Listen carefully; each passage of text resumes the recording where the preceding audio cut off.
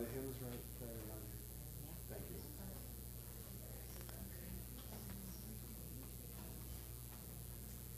Oh, you actually have it all set?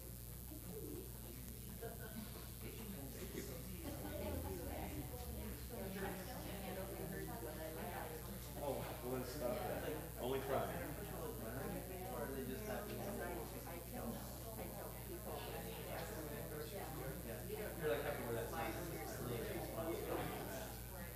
You don't know what?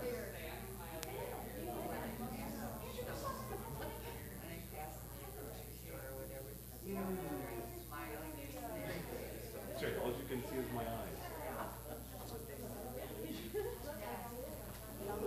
Do we have someone to do an outro?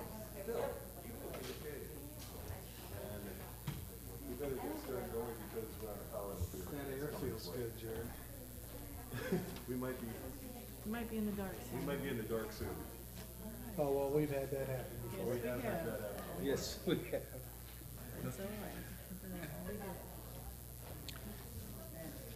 Good morning, everybody.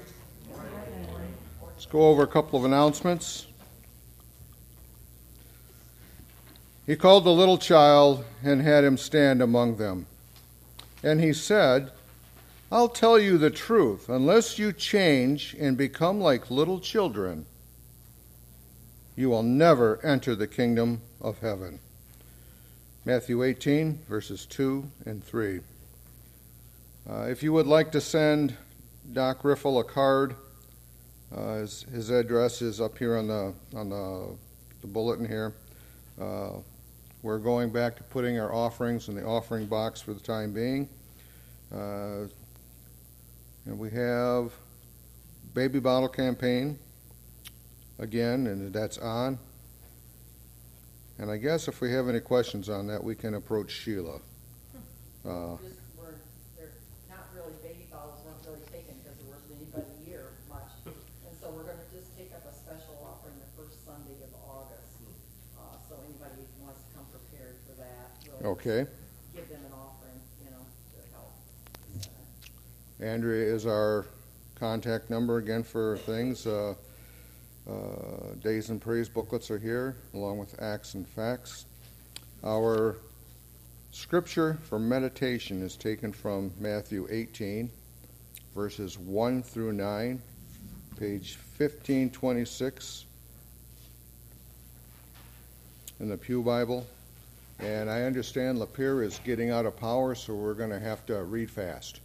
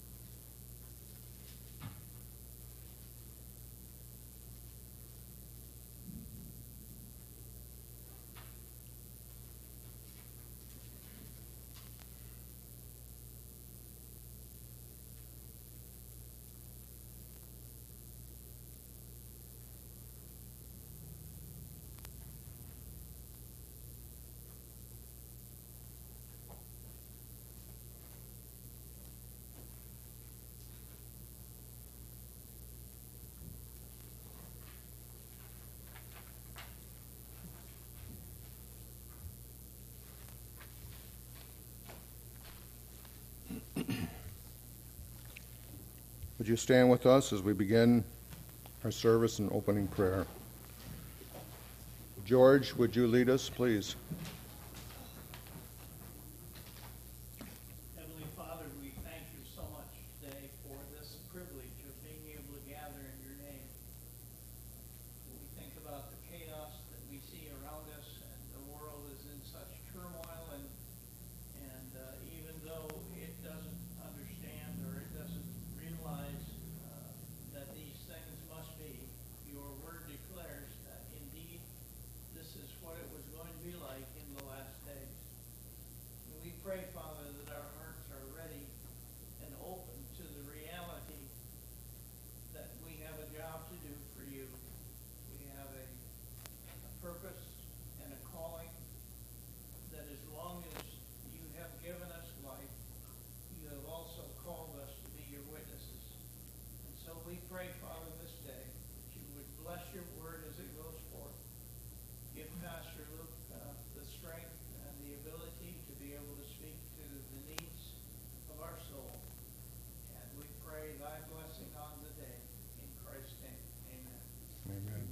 Please remain standing for our first song.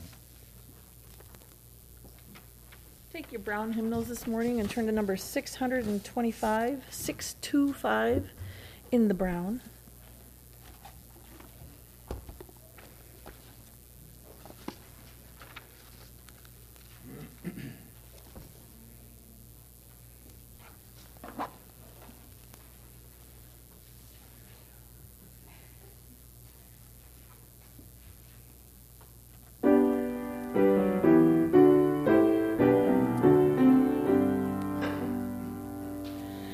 Praise God from whom all blessings flow.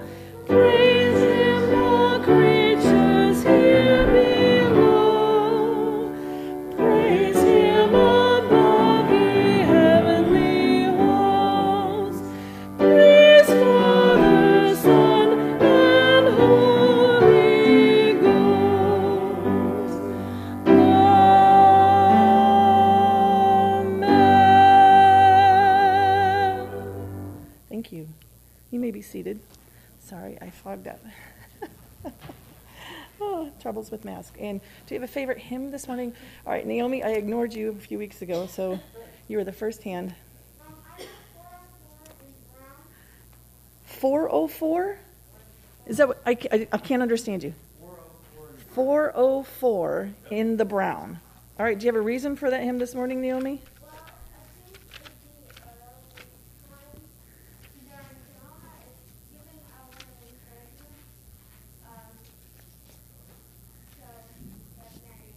All right.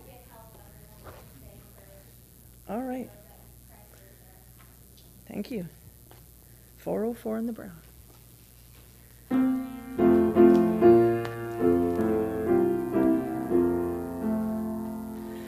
My hope is built on nothing less than Jesus' blood and righteousness.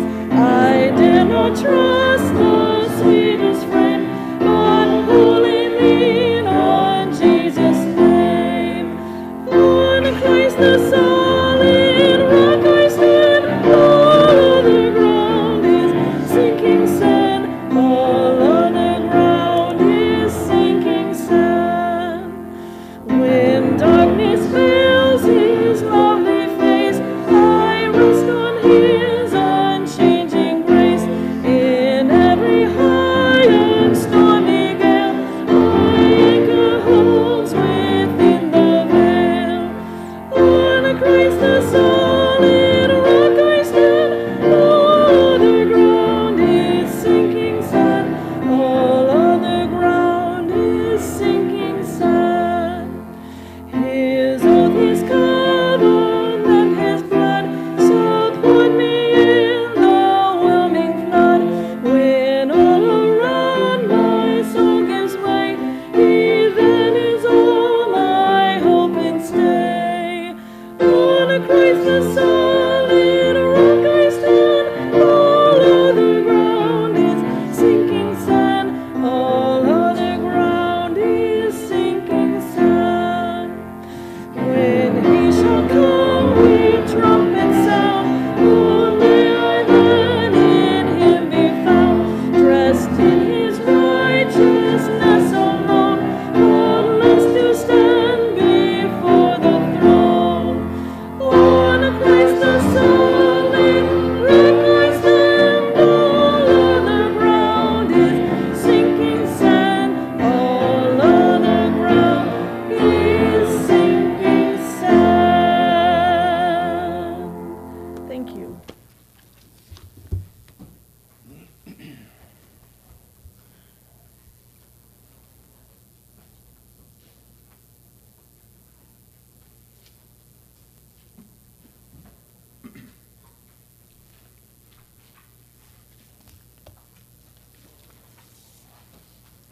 Our scripture reading for this morning is actually going to be a responsive reading taken from the book of Psalm 119, verses 1 through 24. It'll be the Red Trinity hymnal, page 829.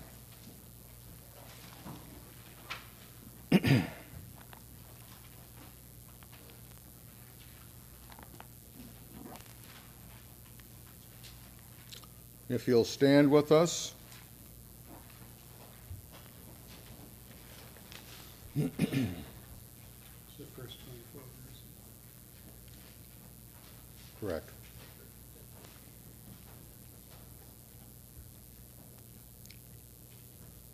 Blessed are they whose ways are blameless, who walk according to the law of the Lord. Blessed are they who keep his statutes and seek him with all their heart. They do nothing wrong. They walk in his ways. You have laid down precepts that are to be fully obeyed. Oh, that my ways were steadfast in obeying your decrees. Then I would not be put to shame when I consider all your commandments. I will praise you with an upright heart as I learn your righteous laws. I will obey your decrees. Do not utterly forsake me. How can a young man keep his way pure? By living according to your word. I seek you with all my heart. Do not let me stray from your commands.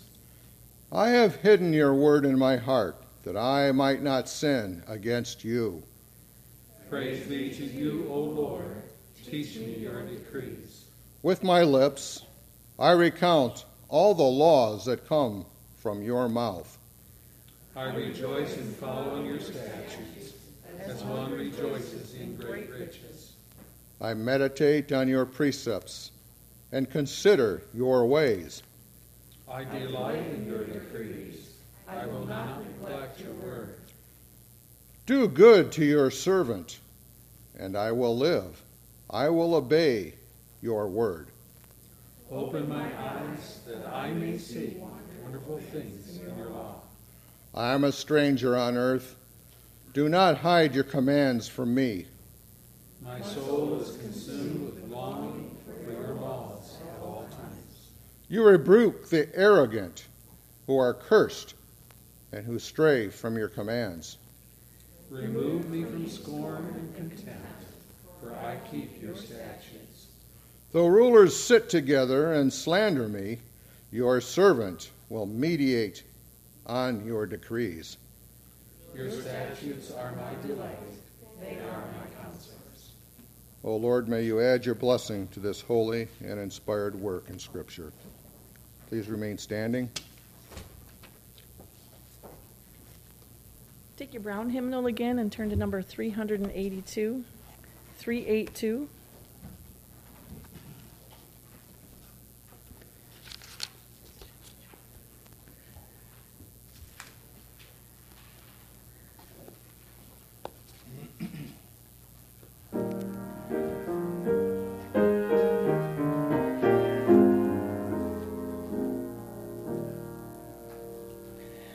Be thou my vision, O Lord of my heart.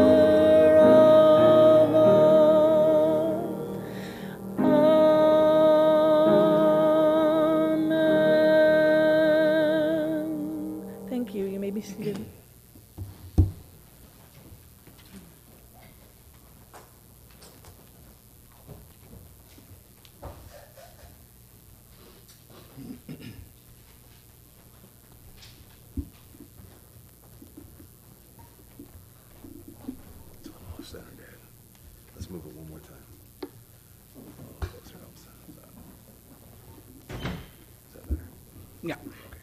Thank you.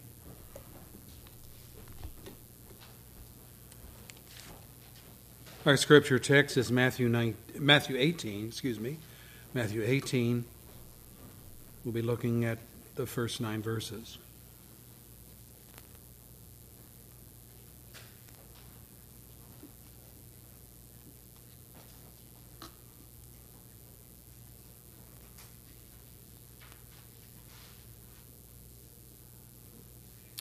In our series on living faith, our last study,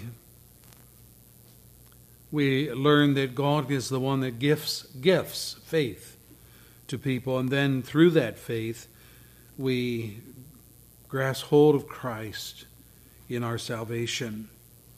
And not only so, but we live our day-to-day lives in obedience to Him, resting on faith in the Word of God.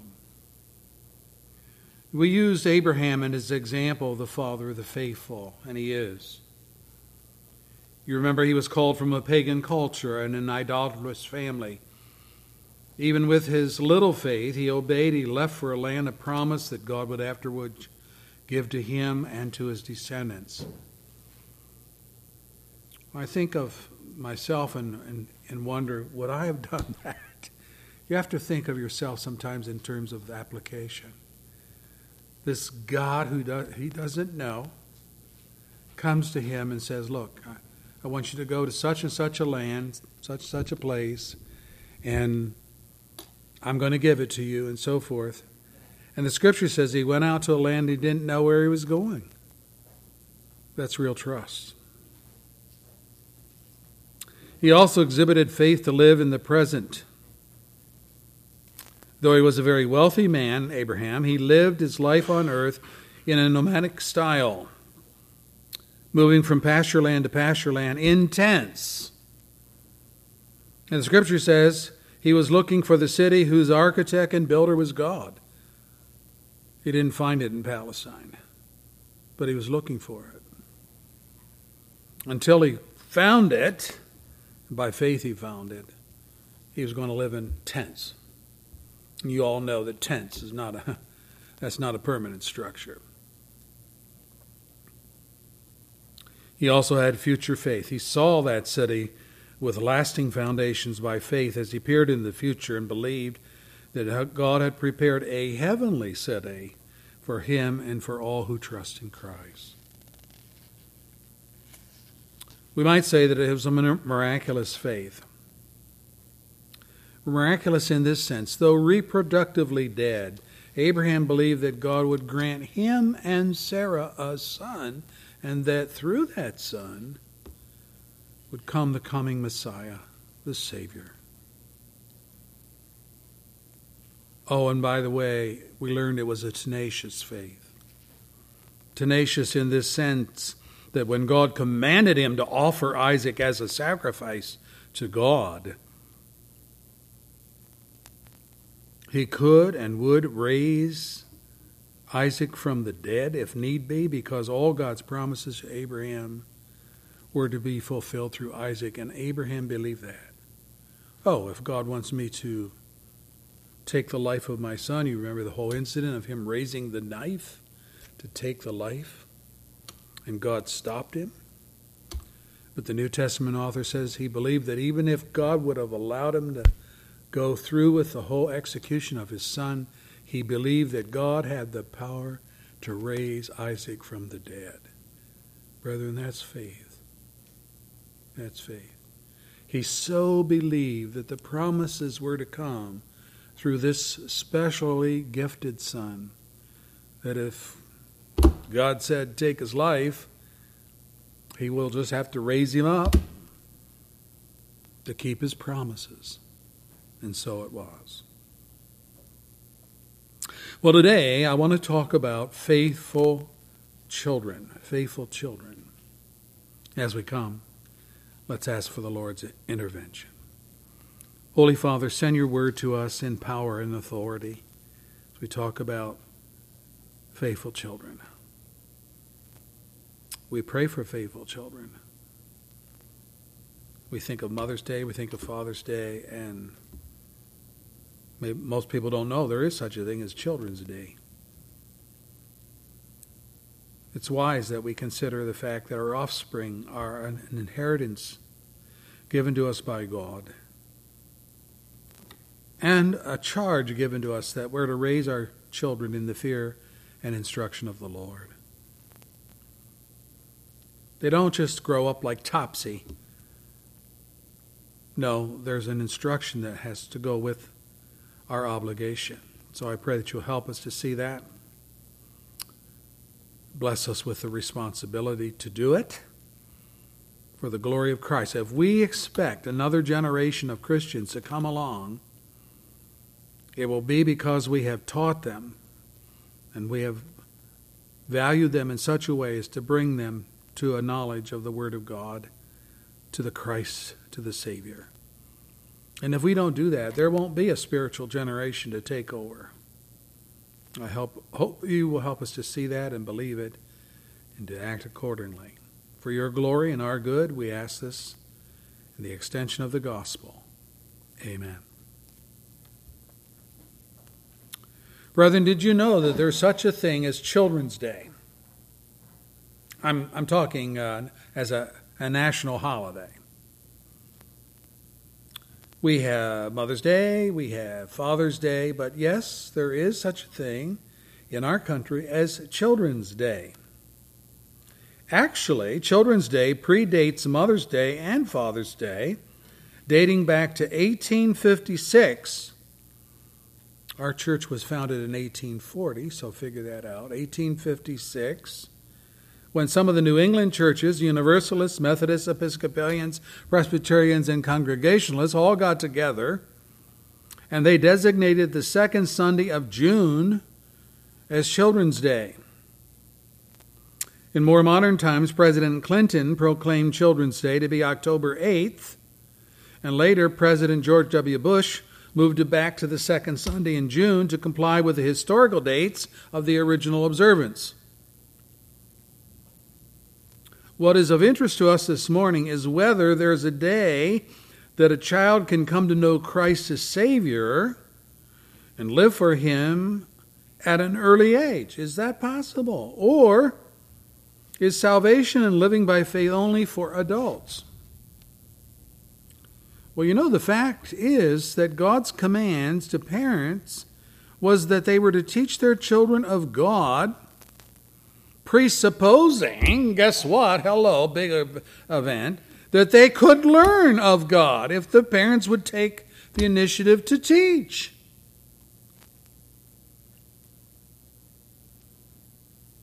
We look at a number of these scriptures. Let me highlight some of the dominant texts. For example, Genesis 18, verse 19.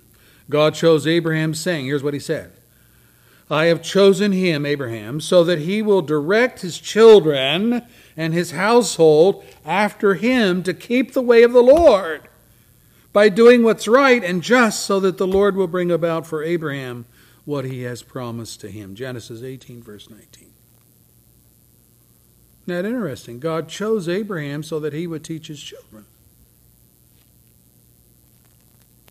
Moses, in rehearsing the law of Israel, said, these commandments that I give you today are to be upon your hearts.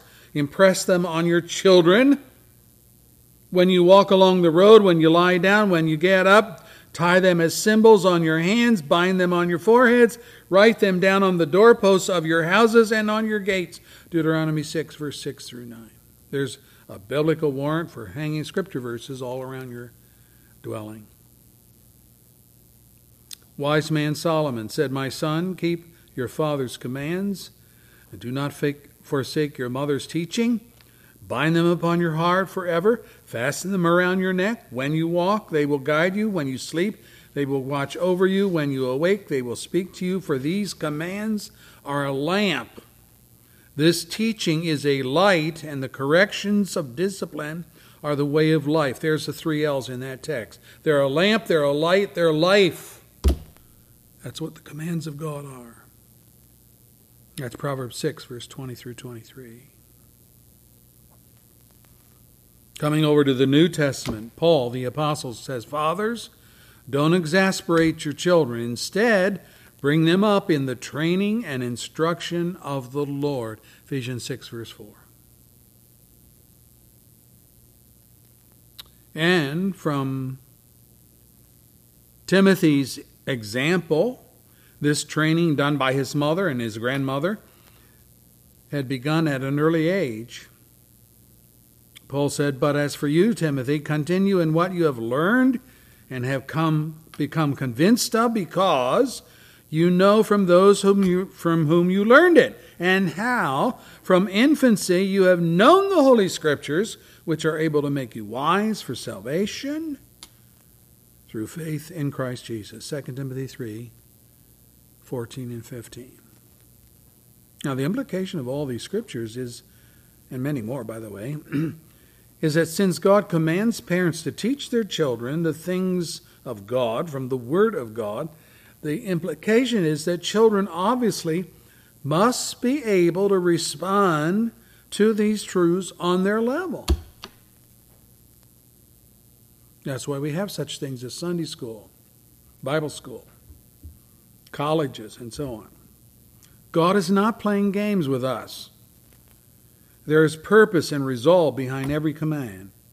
His heart goes out to children in the gospel, as well as to adults, and in fact, Jesus indicates in our text that children do believe in Him as Savior and do have a proclivity to trust Him in faith. And this is so much the case, that child faith is put forth as the model faith. Isn't that interesting? Matthew's account seems to indicate that the disciples simply had a question for Jesus, verse 1. Who is the greatest in the kingdom of heaven? But the parallel texts of Mark and Luke's gospel paint a more sinister scenario. Let me read it for you. They came to Capernaum. When he was in the house, he asked them, What were you arguing about on the road? Jesus asked. But they kept quiet because on the way they had argued about who is the greatest in the kingdom. Mark 9, verse 33, verse 34. Or if you want it from Luke's gospel, Luke 9, verse 46, an argument started among the disciples as to who of them would be the greatest. You see where their head was, right? The disciples at this period in their training were all into themselves. They were vying within the group for supremacy, to be the boss, to be the leader, the vice regent under Christ. They did not want to take orders, they wanted to give orders. There was no humility of heart, there was no compassion for the other person, there was no sense of letting others step into the spotlight and be recognized for their skills. No, they were pushing and shoving, metaphorically of course, to position themselves at the front of the line. Barbara Streisand's song in People has the phrase, acting more like children than children. That was the disciples. This is what they were doing among themselves. This is what they were arguing about. So when Jesus asked them about their argument, the scripture shows they were too ashamed to answer, but he knew their thoughts. So what did he do? Well, our text tells us he called a little child and had him stand among them, and he said, I tell you the truth, unless you change and become like little children, you will never enter the kingdom of heaven. Whoa, did I read that right? He's talking to the 12 disciples, or the 11, because Judas is gone by this time. And he says, I tell you the truth, unless you change. You guys got to change. And if you don't change and become like little children, you will never enter the kingdom of heaven. There is something radically wrong. And he goes on to say, therefore, whoever humbles himself like this child is the greatest in the kingdom of heaven. All three gospel writers include this thought. Let me read it for you. Then he said to them, whoever welcomes this little child in my name welcomes me. Whoever welcomes me welcomes the one who sent me. For he who is least among you all, he is the greatest. Luke 9, verse 48. Oh, they didn't get that. But there are some sobering conclusions drawn from just these few verses when you think about them. The disciples who already think of themselves as citizens of God's kingdom are told by Jesus, unless you change, unless you become like little children, you will never enter the kingdom of heaven. What? Oh, Lord, you can't be saying that. You can't be serious. We're in the kingdom. We're following you. And Jesus is saying, no, you got to change or you'll never enter. So all this spiritual arm wrestling that they were engaged in to see who could win the dominant position in the kingdom of God is in fact an indictment against them, that they are in jeopardy of not even entering the kingdom of heaven because they are guilty of the damning sin of pride. And you remember it was pride that was the first sin that deposed Satan. And now is about to do the same with these disciples, so-called. And the change Jesus was indicating that must take place in their lives is spelled out in verse 4. Whoever humbles himself like this child is greatest in the kingdom of heaven. Yes, greatest in, but even more importantly, in. Not outside thinking they are in when they're not. The disciples were sidetracked, wrestling with subordinate issues. Greatest in was not as important as being in, you see.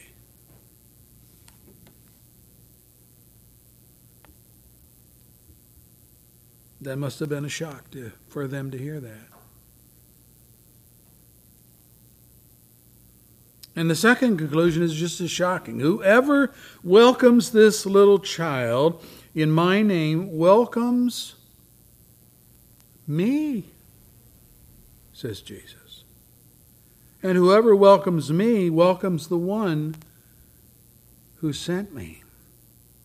Just in case the disciples did not have a grasp of the true nature of lordship, of what it meant to be the boss, and they didn't have a true recollection, Jesus indicates his leadership role with that of a humble child. Whoever welcomes this little child in my name welcomes me.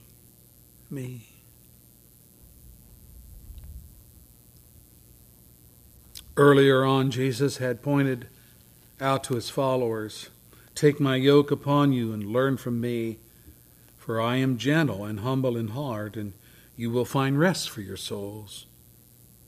For my yoke is easy and my burden is light. Matthew 11, verse 29, verse 30. In other words, crushing people by brandishing power, brandishing authority was not Jesus' idea of leadership. It was a theme Jesus was to repeat again and again because pride was ever a problem with these men. Remember the whole foot washing scene of John 13? That arose because the disciples themselves were too proud to serve one another in that lowly bondslave position.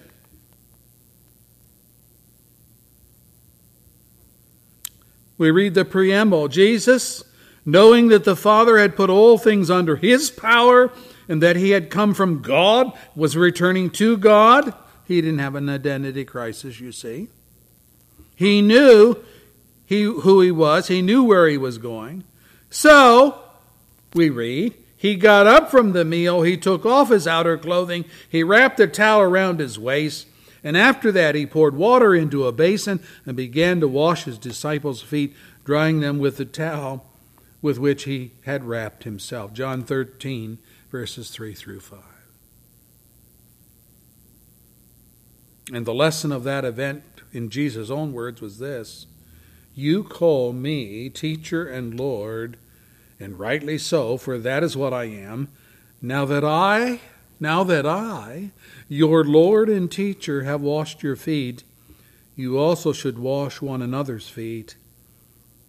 I have set you an example that you should do as I have done for you. I tell you the truth, no servant is greater than his master, nor is a messenger greater than the one who sent him. Now that you know these things, you will be blessed if you do them. John 13, verse 13 through 17. What is he saying? He's saying that to act as Lord over others, as greatest in the kingdom, will mean becoming servant to all. And the humility to do that is epitomized in a child.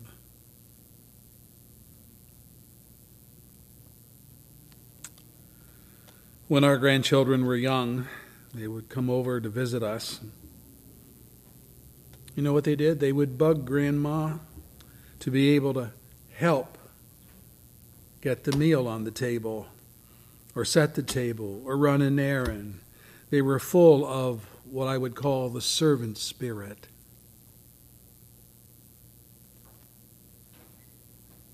When I was growing up, my dad was always involved in some kind of project, working on his truck, sorting scrap, building something from wood. And I would be underfoot all the time asking, can I help? Can I help? Can I help? That wasn't unusual. That was just normal.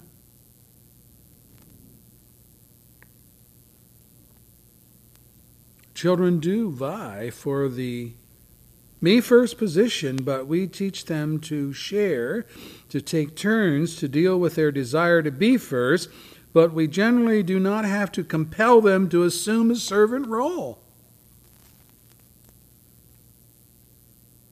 And so, verse 2, Jesus said, become like little children. See, they're already in a state of humility. They're already in a state of service by virtue of their smallness, their inexperience, their willingness to learn and please. And in verse 4, Jesus identifies this trait as humility. That's children. They humble oneself. They learn humility.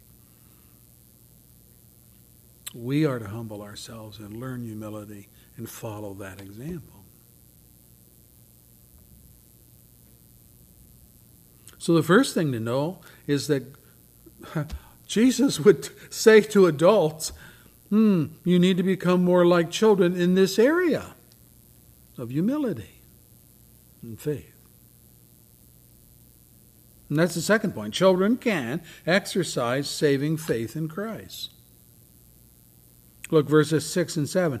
If anyone causes one of these little ones who believes in me to sin, it'd be better for him to have a large millstone hung around his neck and to be drowned in the depths of the sea. Woe to the world because of the things that cause people to sin.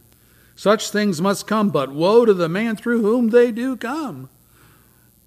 Or again in verse 10, see that you do not look down on one of these little ones. For I tell you that their angels in heaven always see the face of my Father in heaven. And then in verse 11, for the Son of Man has come to seek and to save that which was lost.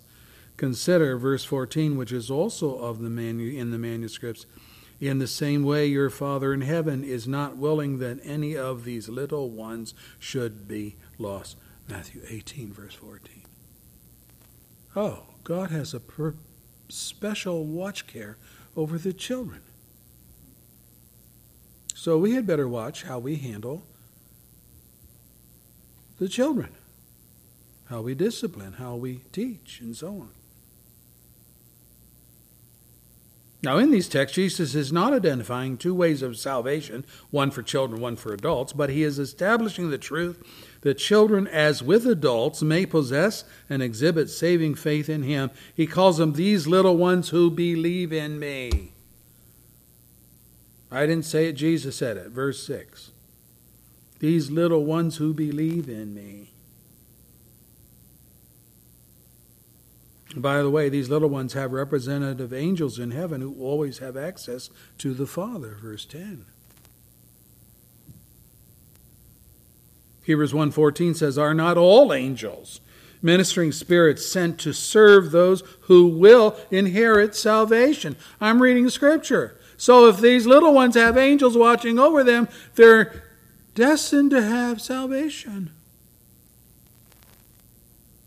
It's like the lost sheep, 1 in 100, whom the good shepherd searches for all in the wilderness. And in the same way, your Father in heaven is not willing that any of these little ones should be lost. Verse 14. It's not willing. It's eternally secure in Christ. Just like any adult who believes, the children who believe in me. Does it not teach us that children are not second-class citizens in the kingdom of God? If they're saved, they're saved. In fact, they do not have some spiritual things going. They do not have some spiritual things going for them, like a servant heart and a humble heart. They have those things going for them, which of course would put a check on such things as pride and arrogance and lack of humility and all of those things that we adults have trouble with. I mean, think about it. Are not children generally eager to learn? They generally are.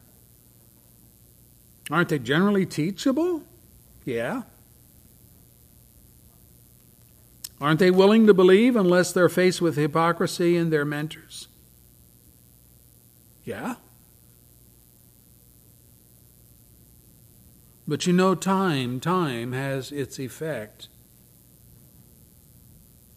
on the teaching process. Let me read it for you. Hebrews 3, verse 13. Encourage one another daily, as long as it's called today, so that none of you may be hardened by sin's deceitfulness. Hebrews 3, verse 13. That's interesting. We learned in a previous study that children are not born innocent. That's true. They are born sinners just like us, but there is yet a pliability in children, in their personalities when young, that disappears with age as sin's deceitfulness begins to harden them. And that's what sin does to us all. Don't we use the word innocent about children? Now we know they're sinners and they're on their level, but we talk about them being, oh, she's such an innocent little child. She's an innocent baby. And there is a sense in which that is true because they haven't lived life long enough to be hardened in this sinful world by all that the world wants to dump on them. But boy, the world does dump. And what starts out as pliable and teachable and reachable and all of that begins to get harder and resistant towards the things of God. And by the way, that is why we teach children the things of God while they are young. Before the agnostics and the atheists and the unbelieving world takes a whack at them through sinful solicitation and lies and anti-God instruction, of which our world is full. So before the hard knocks of bad experiences makes them cynical, we're at the work of teaching. And a child of faith, like an adult of faith, is protected from the wiles of the devil through the shield of faith. Remember that armor that we are given to protect us? The shield of faith. In fact, from our text, it appears that Christ is particularly protective of believing children and gives stern warning to anyone who would try to destroy their faith or hinder their allegiance to Christ. Let me read it for you. Verse 6. If anyone causes one of these little ones who believes in me to sin, if anyone does that, it would be better for him to have a large millstone hung around his neck and to be drowned into the depths of the sea. Woe to the world because of the things that cause people to sin. Such things must come, but woe to the man through whom they do come. Matthew 18, verse 6 and 7. If any of you ever have been to Grindstone City, you've seen the huge, literally huge grindstones used in the process of grinding meal and stuff. There's from the floor up to here or higher. And they weigh tons.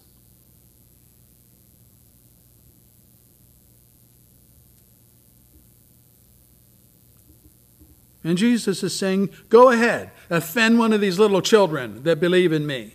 Destroy their faith. Go ahead and do it. See what happens to you. It would be better for you if that millstone were hung around your neck and you were drowned into the depths of the sea forever. That's how precious Jesus thinks of the little children that believe in him. Look at verse 10. See to it that you do not look down on one of these little ones. I'm reading Scripture. Don't look down on them. Sad to say, this too was an ongoing problem in Jesus' disciples. In the very next chapter, this incident arose. Listen, let me read it for you. Then little children were brought to Jesus for him to place his hands on them and pray for them. But the disciples rebuked those who brought them. Jesus said, let the little children come to me. Do not hinder them, for the kingdom of heaven belongs to such as these. And when he had placed his hands on them, he went on from there. Matthew 19, verse 13 through 15. Mark's account is even more strong. We read, people were bringing little children to Jesus to have him touch them, but the disciples rebuked them. Can you believe that? And when Jesus saw this, he was indignant. He said to them, let the little children come to me. Don't hinder them, for the kingdom of heaven, the kingdom of God belongs to such as these. And I tell you the truth, anyone who will not receive the kingdom of God like a little child will never enter it.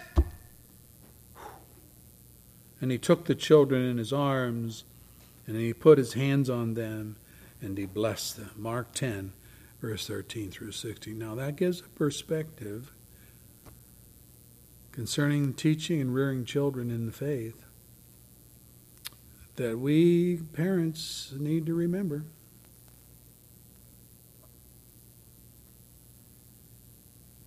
Luke's account gives these clarifications. It says people were also bringing babies to Jesus, I'm reading Scripture, to have him touch them. And when the disciples saw this, they rebuked them. They rebuked the parents. But Jesus called the children to him. That is, he bypassed the disciples. He went directly to the children, and he said, let the little children come to me. Do not hinder them, for the kingdom of God belongs to such as these. Luke 18, verse 15 and 16. Brethren, in light of these injunctions by Jesus, it is not wise to tell little children that they're too young to know the Lord. You have an inquisitive child in your family, don't throw cold water on their flame of trust. Now, it's true. It's true. We are cautious and observant when dealing with the testimony of young children because of the tendency to copycat older siblings. They want to be like big brother or big sister. But let us not squash genuine faith, which will evidence itself in their repentance for the sins of youth. Lies, deception, bullying, self-centeredness, disobedience to parents, the sins of youth. And where there is true change of behavior, you have true faith. You know, I know many adults now, who claim to know Christ as Savior, but they have no change in behavior. They're fooling themselves. They're self-deceived. Jesus acknowledged children who believed in Him. He warned us not to hinder them in their faith or to cause them to sin. By the way, I don't think this is just for parents, but it's for all of us Christians, because the kids are watching us. We're not perfect. When we sin, we should confess that. Yeah, Dad shouldn't have said that. Yeah, Mom shouldn't have done that. They need to see that we're vulnerable to sin nature. And that's why we need a Savior. We need a Savior, kids. And you need the Savior too. We're not perfect. We need God's grace. But you know, the wonderful thing about all of this, as we've been talking this morning, is that we have great examples of believing children in the Scripture. Believing children in the Scripture. So this isn't just me talking. I have proof that there is such a thing as children who can believe in Christ and be saved. For example, Samuel, who became God's prophet and priest. Now, everyone's not going to become a prophet and a priest. That's not the point. My point is that as a child, he exhibited faith. Who was Samuel? Well, he was the miracle child of Hannah and Elkanah in answer to Hannah's prayer because she was barren. And in keeping her promise, she dedicated Samuel to God's ministry and brought him as a boy to live with Eli the priest, saying, here I'll read her words, now I give him to the Lord. For his whole life he will be given over to the Lord. And the Scripture says he worshiped the Lord there. 1 Samuel 1, verse 28. This is quite a thing. You remember Eli the priest? Eli had wicked sons who were using their office as priests to rob God of the choice portions of the offerings, the animal sacrifices that were being brought in to be sacrificed to God. They'd take out the best portions for themselves. And also, they were fornicating with the servant women who ministered at the tabernacle. So, robbing God of the choice offerings, committing fornication with the servant girls.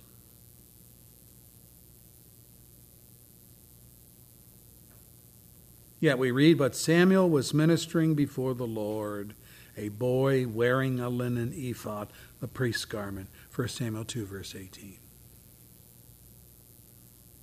And verse 26 of that same chapter says, and the boy Samuel continued to grow in stature and in favor with the Lord and with men. God was doing something special in his life. When Eli was warned of God that because of his sin and the sins of his sons, which he allowed to continue unchecked, that they would all die in a day, this added explanation was made. I will raise up for myself a faithful priest who will do according to what is in my heart and my mind. I will firmly establish his house, and he will minister before me as my anointed one always. 1 Samuel 2, verse 35. We read from the 3rd chapter this morning, the Lord came and stood there, calling as he had done at other times, Samuel, Samuel. And then Samuel answered, Speak, for your servant is listening. And what followed was God's full disclosure of the judgment he was going to bring on Eli and his sons for their sin, which Samuel reiterated to Eli that very next morning. The very next morning. God was already beginning to speak through the boy Samuel as his prophet. Chapter 3, verse 19 says, The Lord was with Samuel as he grew up, and he let none of his words fall to the ground, and all Israel recognized that Samuel was attested, that is, recognized as a prophet of the Lord. The Lord continued to appear at Shiloh, and there he revealed himself to Samuel through his word. A boy more righteous than Eli the priest.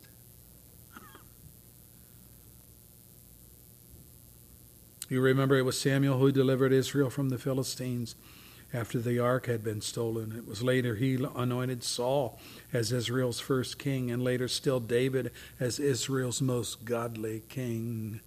Samuel. His legacy in his own words were these: I will teach you the way that is good and right, but be sure to fear the Lord and serve him faithfully with all of your heart. Consider what great things he has done for you.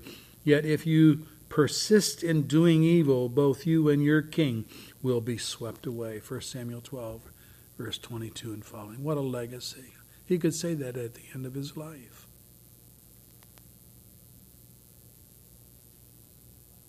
The boy child was a greater spiritual light than Eli the priest and his wicked sons.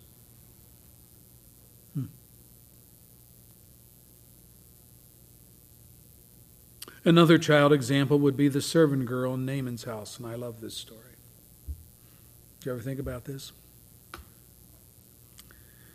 The Bible says, Now Naaman was commander of the army of the king of Aram. That's who he was. Commander of the army of the king of Aram.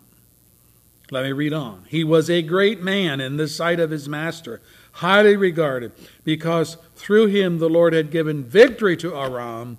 He was a valiant soldier, but, look out for the buts. But he had leprosy. 1 Kings 5, verse 1. Don't care how great a commander you are, your days are numbered if you have leprosy.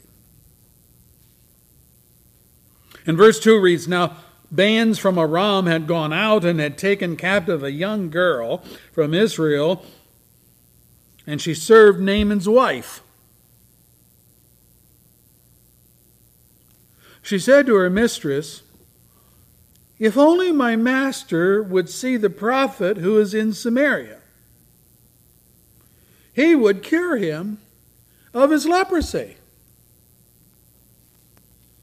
Notice it's a definitive statement. He would cure him of his leprosy. Now, I think he would.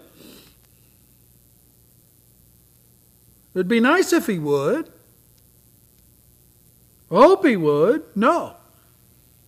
You get your commander, you get him to see this prophet, and that prophet will cure him of his leprosy. That's a definitive statement of faith in a kid. So, Naaman went to his master and he told him what the girl of Israel said. And the scripture says he was instructed, By all means go, the king of Aram replied. I will even send a letter to the king of Israel. And so Naaman left. 2 Kings 5, verse 2 and following. Little kid's testimony to the king. He says, okay, I'll send you, and I'll give you a letter of recommendation. Without money, without price, without great works of benevolence, Naaman, after some reluctance, obeyed Elisha. What did Elisha tell him to do? You remember? Let me tell you.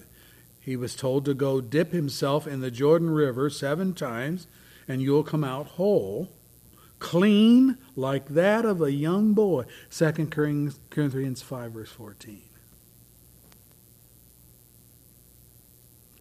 Go dip yourself 7 times in the Jordan.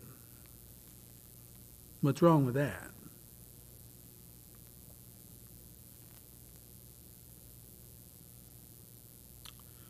Well, Jordan was a mud hole. That's what was wrong with it. It was a filthy river.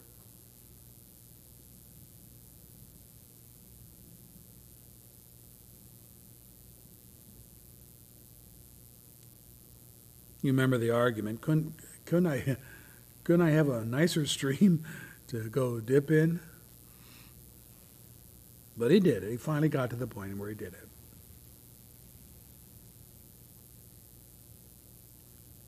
He came out whole. He came out clean like that of a young boy, the scripture says. When he came to thank Elisha, his confession was this: please let me, your servant, be given as much earth as a pair of mules can carry. I'm reading scripture. For your servant will never again make burnt offerings and sacrifices to any other god but to Jehovah. 2 Kings 5:17. What do you want the dirt for? He's going to build an altar using Palestinian dirt. Back to Syria. He's going to build an altar, and he says, I will never again sacrifice to any other god other than Jehovah of Israel, and on an earthen altar like you Jews do. Wow. All this because a little Jewish girl shared her faith in God with Naaman's wife.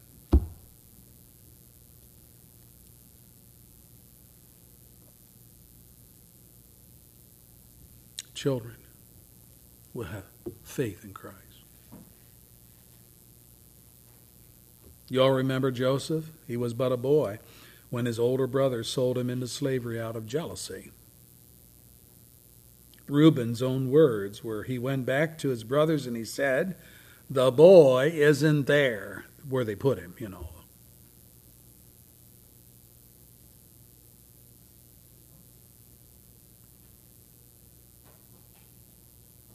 So they devised this elaborate scheme to fool Jacob by, you know the story, dipping Joseph's coat in animal blood, claiming that some ferocious beast had killed him in the pasture land. But meanwhile, it says in the scriptures, the Midianites sold Joseph in Egypt to Potiphar, one of Pharaoh's officials, the captain of the guard, Genesis 37, verse 36. And there, though tempted to advance himself through a sexual favor to Potiphar's wife, he refused, saying, how could I do such a wicked thing and sin against God? Genesis 39:9. But a boy that had that kind of spiritual fortitude. There are lots of others. In the New Testament, we have Mary, who was but a girl of about 16, when she agreed to become the mother of the Lord, saying, I am the Lord's servant, may it be to me as you have said, Luke 1, verse 38.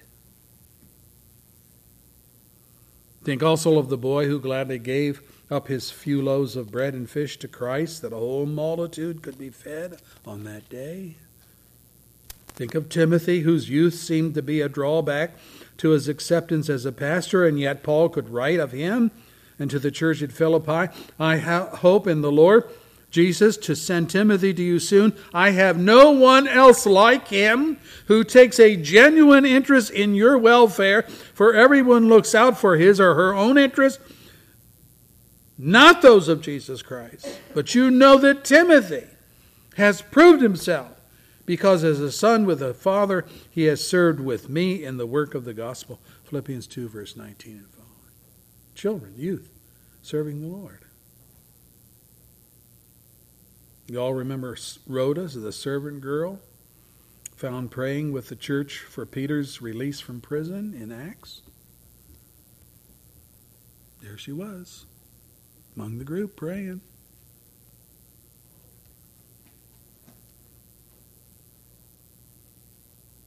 We have these examples in the Scripture time and time again of children who had faith in God, followed after him in Christ. So let me close with a charge to believing children. Number 1, obey your parents. The mark of unbelieving children, let me read it for you, is disobedience to parents, named as a sin worthy of death in Romans chapter 1, in which the deadly sins are listed in verse 30. So if God has come into your life, if God has saved you from your sin, then a new life of faith will result. And in compliance with Ephesians 6 and verse 1, children, obey your parents in the Lord, for this is right. It's the right thing to do. If your parents do not know the Lord, you're still required to obey them in all areas wherein they do not ask you to sin. This is your testimony to them of a life that's ruled by Christ. You obey when unsaved brothers and sisters do not obey. You set the example. You prove that your heart is in a different nature than theirs. God explained to Saul, for rebellion is as the sin of witchcraft, and stubbornness is as iniquity and idolatry. Because you have rejected the Lord, the word of the Lord, he also has rejected you from being king. 1 Kings 15, verse 23. Likewise, rebellion against parents is to rebel against God, who commands you to obey them in what is right. Now, if they ask you to sin, of course you're not obligated to obey that. And have we forgotten, Ephesians 6, verse 2, honor your father and mother, which is the first commandment, with a promise, that it may go well with you, and that you may enjoy long life on the earth. God will see to that, you see, Ephesians 6, verse 2, if you honor your father and mother. Honor, what's that? Well, this word is the same word used of Jesus' attitude towards his father when he says, I honor my father, John 8, verse 49. Same Greek word. And Christ has promised, my Father will honor the one who serves me, John 12, verse 26. Jesus warned, God said, honor your father and mother, and anyone who curses father or mother must be put to death. He's quoting Proverbs 20, verse 9.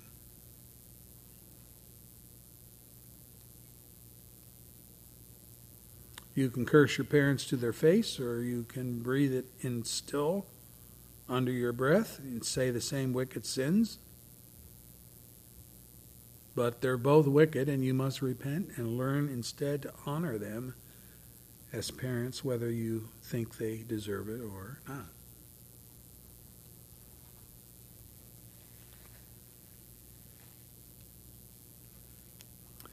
If the problem is that you do not like taking orders, I want you to think of Christ himself. Though Lord and Savior, as a boy, we are told, he went down to Nazareth with them, with his parents, and was obedient to them. And Jesus grew in wisdom and stature and in favor with God and men. Luke 2, verse 51 and 52. Obedient children who honor their parents are loved by God, but also by the observing public, who appreciate their respect for their parents and those in authority. People don't hate you for that. They say, wow, What well-disciplined kids. What great kids. What personalities. They see it. Let me just close by saying, if you're a son or daughter here this morning who does not know Jesus as Savior, the charge is believe on the Lord Jesus Christ and you will be saved.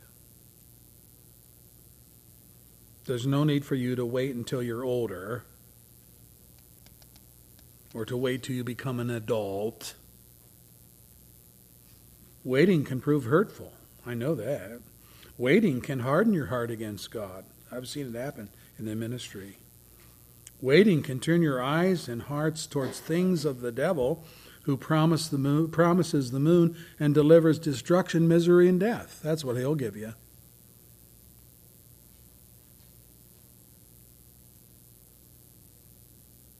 May none here live such a wasted life. Boy, what a wasted life. Die so empty-handed and alone.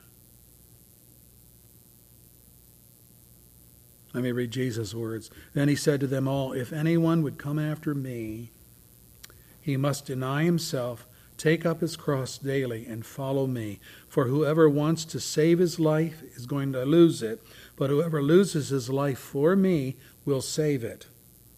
What good is it for a man to gain the whole world and yet lose or forfeit his very self? If anyone is ashamed of me and my words, the Son of Man will be ashamed of him when he comes in his glory and in the glory of the Father and of the holy angels. Luke 9, verse 23 and following.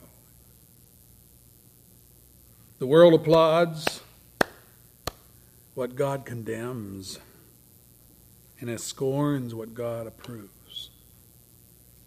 Stand with God, young people. None who stand with him die as losers. Let's pray. Holy Father, we thank you for the truth of your word. How we need to be instructed from your word.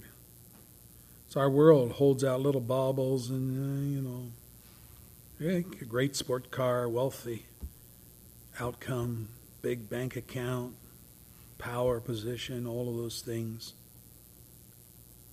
But it's wood, hay, and stubble, because it's all destined to perish. Only what's done for God, with God, will last. In other words, this world is the proving ground, the training ground for the world to come. And if we're all caught up in the things of the world that are full of sinful appetites and desires, then the world that's going to come for us isn't going to be very pleasant. Not at all.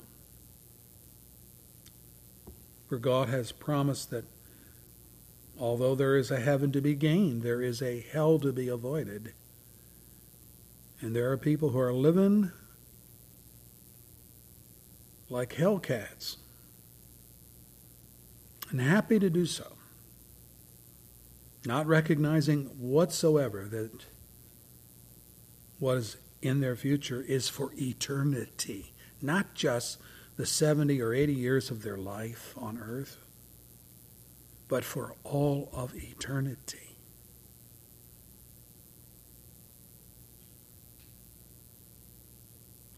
Help us to read Luke 15 more accurately. This, the account of the man named Lazarus that went to the place of the dead and there was confronted with those who were in torture. And they pleaded with Lazarus, "Oh, God, please send Lazarus back just to dip his finger in a little bit of water and touch us on the tongue, that we might be relieved of the torture for just a second." That's what hell is all about. That's how horrible sin is in the sight of God.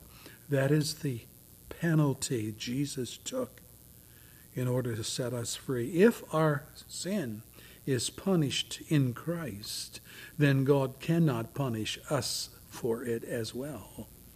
If Jesus paid for our sin, then he paid for it all, and there's nothing left for us to pay but simply to believe. Lord, grant us that faith. Grant us that repentance to run from sin, to run to Jesus. And we'll thank you for it in Christ's name. Amen. Our closing hymn is from the Brown Hymnal, number 284. 284.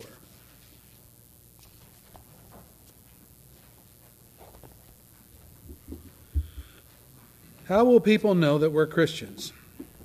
Well, because we said we are. No, that's not going to cut it with anybody. They're not going to believe anything you have to say just because you say it. This hymn addresses that issue. They'll know we are Christians by our life. 284 in the back.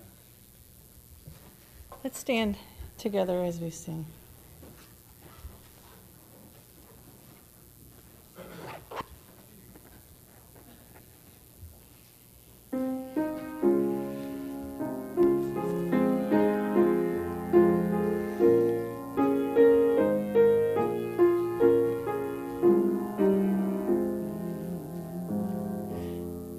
We are one in the Spirit, we are one in the Lord, we are one in the Spirit, we are one in the Lord, and we pray that our unity may one day be restored, and they'll know we are Christians by our love, yes, they'll know Christians by our love. We will walk with each other, we will walk hand in hand, we will walk with each other, we will walk hand in hand, and together we'll spread the news that God is in our land, and they'll know we are Christians by our love. Yes, they'll know we Christians by our love. We will work with each other, we will work side by side, we will work with each other, we will work side by side, and we'll guard each one's dignity and save each one's pride, and they'll know we are Christians by our love. Yes, they'll know we are Christians by our love.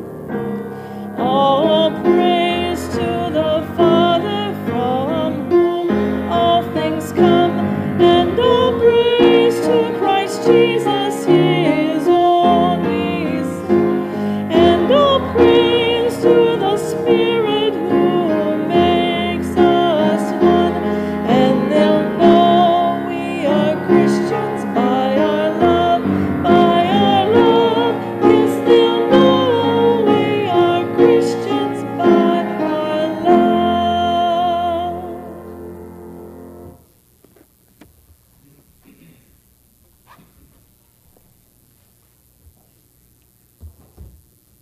The little servant girl in the day of Elisha exhibited her love for God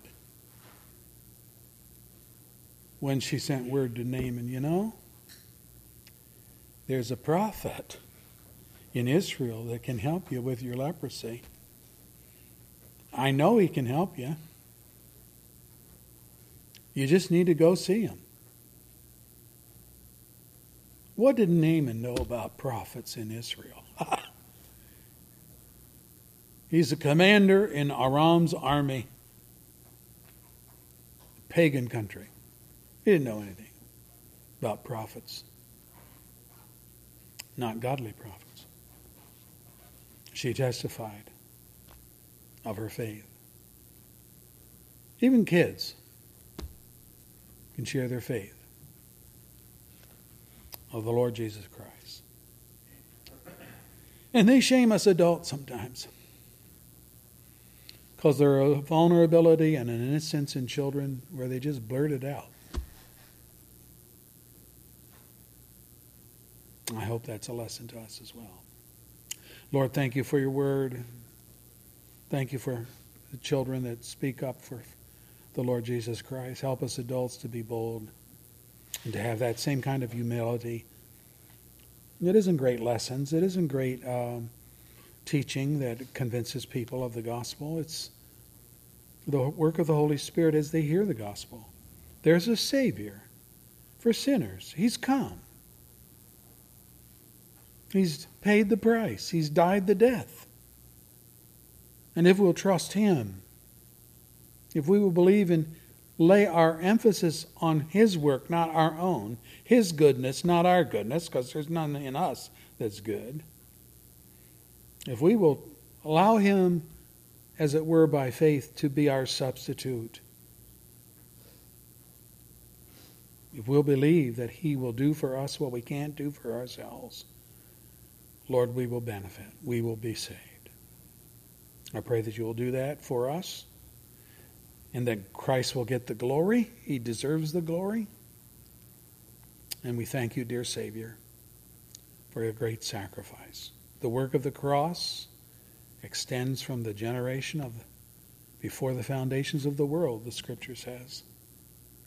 Christ was crucified in the mind of God. It was a done deal that God was going to save a people from this wicked world for Himself. He was going to have a family. And I pray that we're all in the family. And if not today, Lord Jesus, bring us to faith. Amen.